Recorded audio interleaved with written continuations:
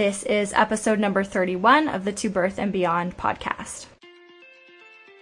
We're so excited to have you with us on this episode of To Birth and Beyond. I'm Jessie Mundell, mom, kinesiologist, and fitness coach to pregnant and current moms.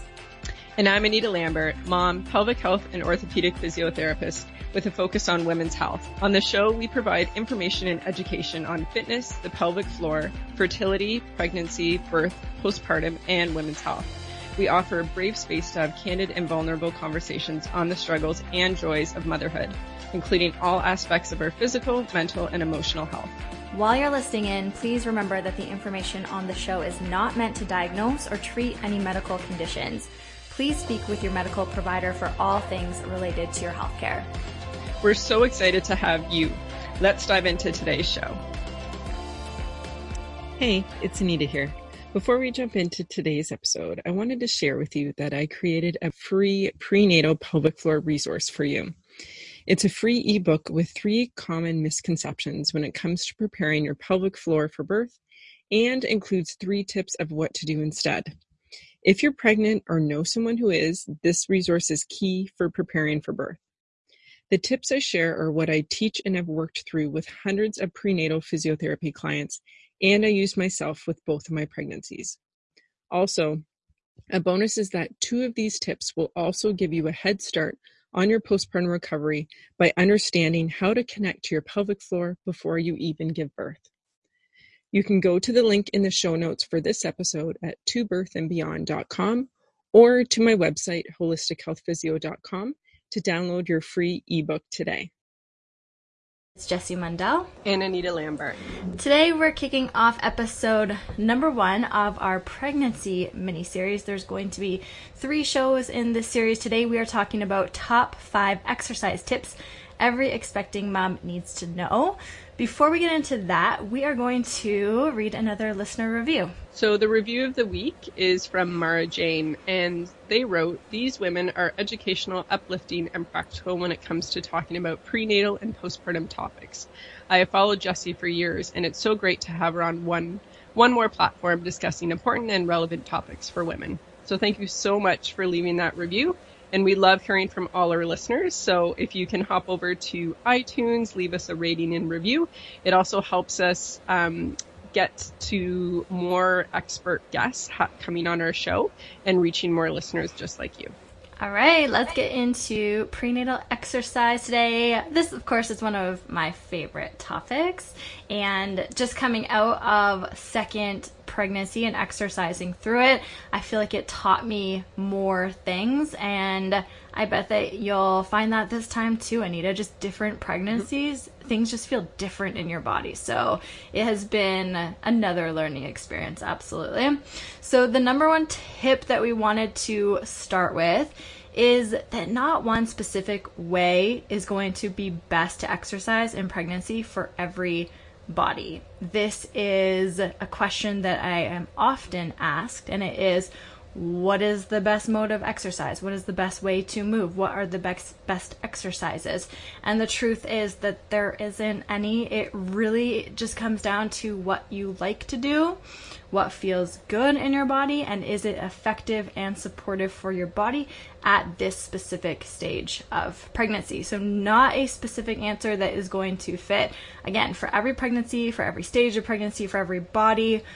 And that's what I think is so key after coming out of this second pregnancy too. Although I exercised so similarly with pregnancy 1 and pregnancy 2, there were differences that I needed to modify for because of my energy, because of discomforts that I had this time that I did not have last time, because I had a toddler this time around and a business that was growing faster than it was the first time. There's just so many things that come into play. So knowing that it is okay to adjust and adapt and do whatever is feeling truly good for you at the time. I would totally agree. I don't really have much to add to Jessie's response to that. And I would agree. It goes back to what Jessie and I have talked about a lot, is the answer is really gray. Like, there is no right or wrong. Everyone's body's going to be different. Every pregnancy is going to feel different, even with the same person. And every trimester is going to feel different too. So I think it's really important to take that all in and to kind of judge ourselves less in terms of if you're doing something differently each trimester, or that you're not doing something now you did your first pregnancy. Just because, our body is different every time. Yeah, absolutely. Tip number 2 is on breathing. What we want to say about breathing is essentially that. Just keep breathing. Really, this is what it comes down to for so many of my clients when they're wondering, well, I forgot when to inhale and I forgot when to exhale. Honestly, just breathe. Just inhale and exhale, and it's probably going to be good enough. We can get more detailed on that, and we'll talk about that a little bit further. But I think that is really what we want to drive home. Breath holding during exercise and pregnancy can be fine at times. I just think that if we are doing that chronically through our entire workout, through an entire set of exercises, maybe that's not going to be the best approach for us. Mm-hmm. And also, we've talked before about even breath holding, just day-to-day things. So things that we don't really need to breath hold, like getting up out of a chair, or you may do a whole flight of stairs and you realize at the top, I didn't breathe really that whole time. You breathed enough because you're living, but you were basically holding your breath. So even little things like that, not to get too detailed and get frustrated about, but just be aware. And then, making those little changes can help you feel differently as well. So if we want to get a bit more specific on breathing, and we can, and I think that these are strategies that we use with my coaching clients in strength training exercise too. These are things that I focused on in my prenatal strength training. What I like to focus on is exhaling on exertion. So exhaling during the hard part of the exercise. And again, this doesn't have to be on every rep, but this is a strategy that can help people feel more supported in the pelvic floor, the abdominal wall, and just help them generate more strength and power in an exercise too. And the other strategy is to exhale through an entire rep of an exercise. So if an exercise is particularly challenging, it's requiring more stability, let's say, then exhaling through an entire rep. So the down and the up of a squat, for an example, the entire rep of a push-up, that might be effective for you. Okay, so the third exercise tip that we want to talk about is just to quickly rapid fire bust some strength training specific myths. So this is more our wheelhouse when we're talking about exercise and pregnancy, really strength training. That's what my clients are doing for the majority of their exercise. That's what so many of our listeners want to hear more about. So let's just run through these quickly. Number 1, there's no specific upper limit on how much weight you can or cannot lift in pregnancy if your doctor or your medical provider has not specified a medical contraindication. Often my clients are still hearing this from their medical provider that don't lift more than 25 pounds throughout your pregnancy. And it's not that it is specific to them. It is simply a blanket statement that their doctor might be giving them. And this can be problematic for so many people, especially if they are physically able to effectively lift that amount of weight or more than that weight. Some people really truly have to lift more than that amount of weight in their pregnancies if they have other kids at home. I know that I did during my pregnancy. My toddler weighed 30 pounds. And so I had to lift her, I had to parent her, I had to carry her. So I think it's so key that we're teaching strategies to be able to do that in an optimal way for our bodies. If your life requires you to do so, but if you want to lift more than that in your exercise because it is appropriately challenging for you. And then next we want to talk about supine exercises might work for your body. So supine, talking about being on your back. And a lot of times it's talked about that this isn't appropriate, especially after sometimes people get told after the first trimester, but often it can go based again on how you feel. So noticing if you're getting any symptoms like lightheadedness or your heart starting to race or nausea or just general discomfort, But I definitely have clients who go beyond that first trimester being okay on their back. I know with my first pregnancy, I did as well. And even this one, I find being on my back for a period of time feels totally fine, and is fine for me and fine for baby. What do you find with that, Jess? Yeah, that's exactly what I say to my clients. If they feel like they're able to breathe well, that they're not lightheaded, dizzy, it's not generally super uncomfortable for them, then it's probably okay to do so.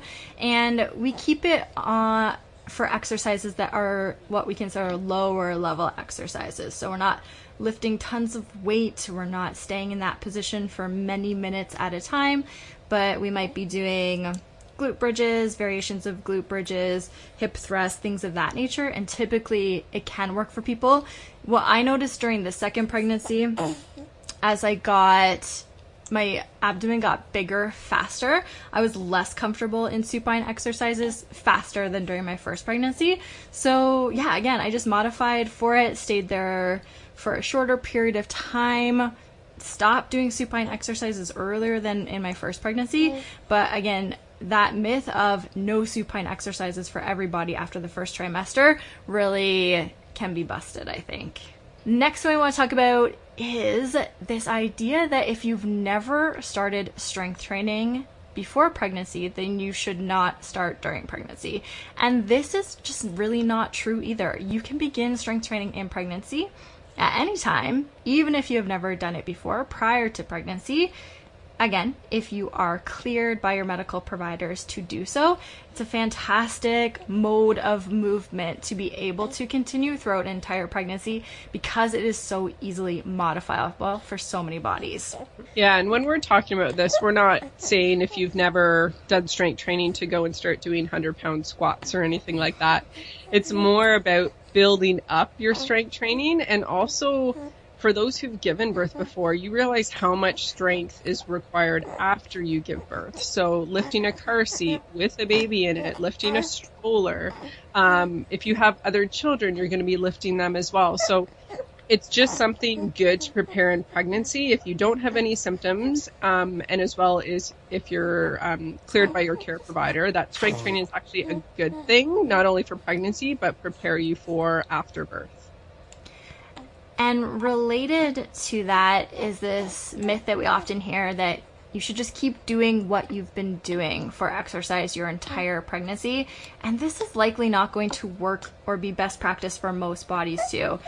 The exercise modes that you've been doing, the exercises, the reps, the weights that you've been lifting, this can and should change throughout your trimesters as your body changes so dramatically during these time periods too. Okay, fourth tip we want to give is on managing intra-abdominal pressure. This is really what it comes down to so much of the time when people are asking about specific exercises that they should or should not do during pregnancy. And if you're wondering what that background noise is, it's baby hiccups. So it really comes down to if you are able to do the movement well with good technique, good form, and by good I mean it just is, for me, it looks clean, it looks crisp, you feel good and confident and capable of doing it, it feels good in your body. The other side of that is, are you able to manage the intra-abdominal pressure well for supportive core and pelvic floor function? Do you want to talk about a little bit about what that might mean? Mm-hmm. So, and for everyone it's going to be different. So for some, you may, if you're not able to manage the pressure, some of the things you might feel would be, whether it's pelvic floor, you might feel like a heaviness. So that could indicate that pressure is going downwards, whether you do or don't have a prolapse, but it could be a heavy feeling. Or if you have a really tense pelvic floor, sometimes that can happen at the bottom, basically with the pelvic floor. So if the pressure isn't managed, or for those with a diastasis, and this is not everyone with a diastasis, because it depends if you can kind of control that pressure. So for some people, they'll get a lot of domine with certain exercises if they're not able to manage that pressure. So those are some of the things just to keep in mind if you're doing an exercise and you notice that pressure, whether pelvic floor wise or diastasis wise. We're not necessarily saying don't do that exercise or activity. It could just mean whether it's backing off the weight or changing your technique, changing your strategy. See if you can find a way to do it that you're not getting those pressure symptoms before necessarily thinking that you need to stop doing it. And number 5, last tip we want to give is considering could I versus should I. This is something that I took with me during prenatal exercise. It's something that I take with me in postpartum exercise. And it really is thinking about the risk versus the reward of the movement of the exercise that you might be doing. So I always think about, could I do this? Probably. I could probably get through it. But if that's the answer that I'm giving to myself in my head, then maybe I shouldn't be doing it for some specific reason. So if I'm a little bit hesitant on it, if I'm a lot hesitant on it, if I'm just thinking that I want to do this movement because that's the weight I was able to lift before, this is what I was doing at this point in pregnancy last time, if these are the answers that are coming up for me, not that I feel super confident in my body's ability to do that, then this is what I mean by managing this could I versus should I mindset, considering that we don't have to do things. You could get through something, but it doesn't automatically mean that you need to be able to do that or that you should do that. And I think this goes back to, for anyone who listened to our episode with Brianna Battles, she talks about this as well, pregnancy and postpartum. And yeah, really kind of digging deep to see why you feel like you need to do an exercise. I know I have this discussion often, especially with moms newly postpartum who feel they want to go back to exercise right away, lifting weights or doing an activity that they did during pregnancy or pre-pregnancy. And it's something to dive a bit more into of why you feel like you need to do it. And is it worth it, or is it worth waiting to do it? Is it worth modifying to do it so that you continue to feel good in your body? And as you mentioned, it is this idea of listening to our bodies, which are often given. This is usually the overarching theme of prenatal exercise. But what does that even mean? What are we listening for? And this is what we like to educate our clients and our communities about. But you have to know what to listen for, or that is just such arbitrary advice that doesn't even make sense to people. So we really want to be able to understand what it means to listen to our body. That's going to be different for different people. We want to check the ego at the door during exercise and pregnancy.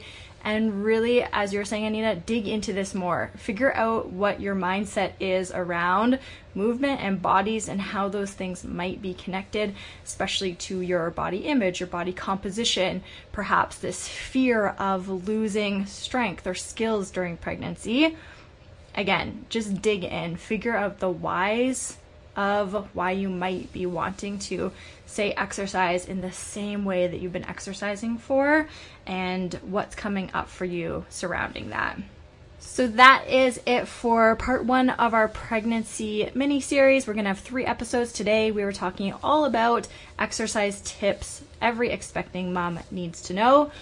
Really what it comes down to for most people is moving in ways that feel good and supportive for your body. Your body is functioning well. You are not contributing to any pain or discomfort from your movement practice. Hopefully that movement practice is making you feel good and better physically, mentally, emotionally. Keep breathing through your exercise, manage the intra-abdominal pressure effectively for your body, and consider could I versus should I in your movement practice. On the next episode, in part 2 of our pregnancy mini-series, we are going to be talking about pregnancy body image. And while there is no particular way that you must feel about your body in pregnancy, we want you and we want ourselves to feel comfortable and embodied in our bodies during pregnancy, during this time of huge transition. So that is what we're going to be talking about on the next episode. We hope you enjoyed listening to this episode of the To Birth and Beyond podcast. You can find any links or resources we discussed in the show notes at tobirthandbeyond.com. And if you enjoyed today's show, we would love for you to leave us a review on iTunes and subscribe to the To Birth and Beyond podcast in iTunes or Stitcher.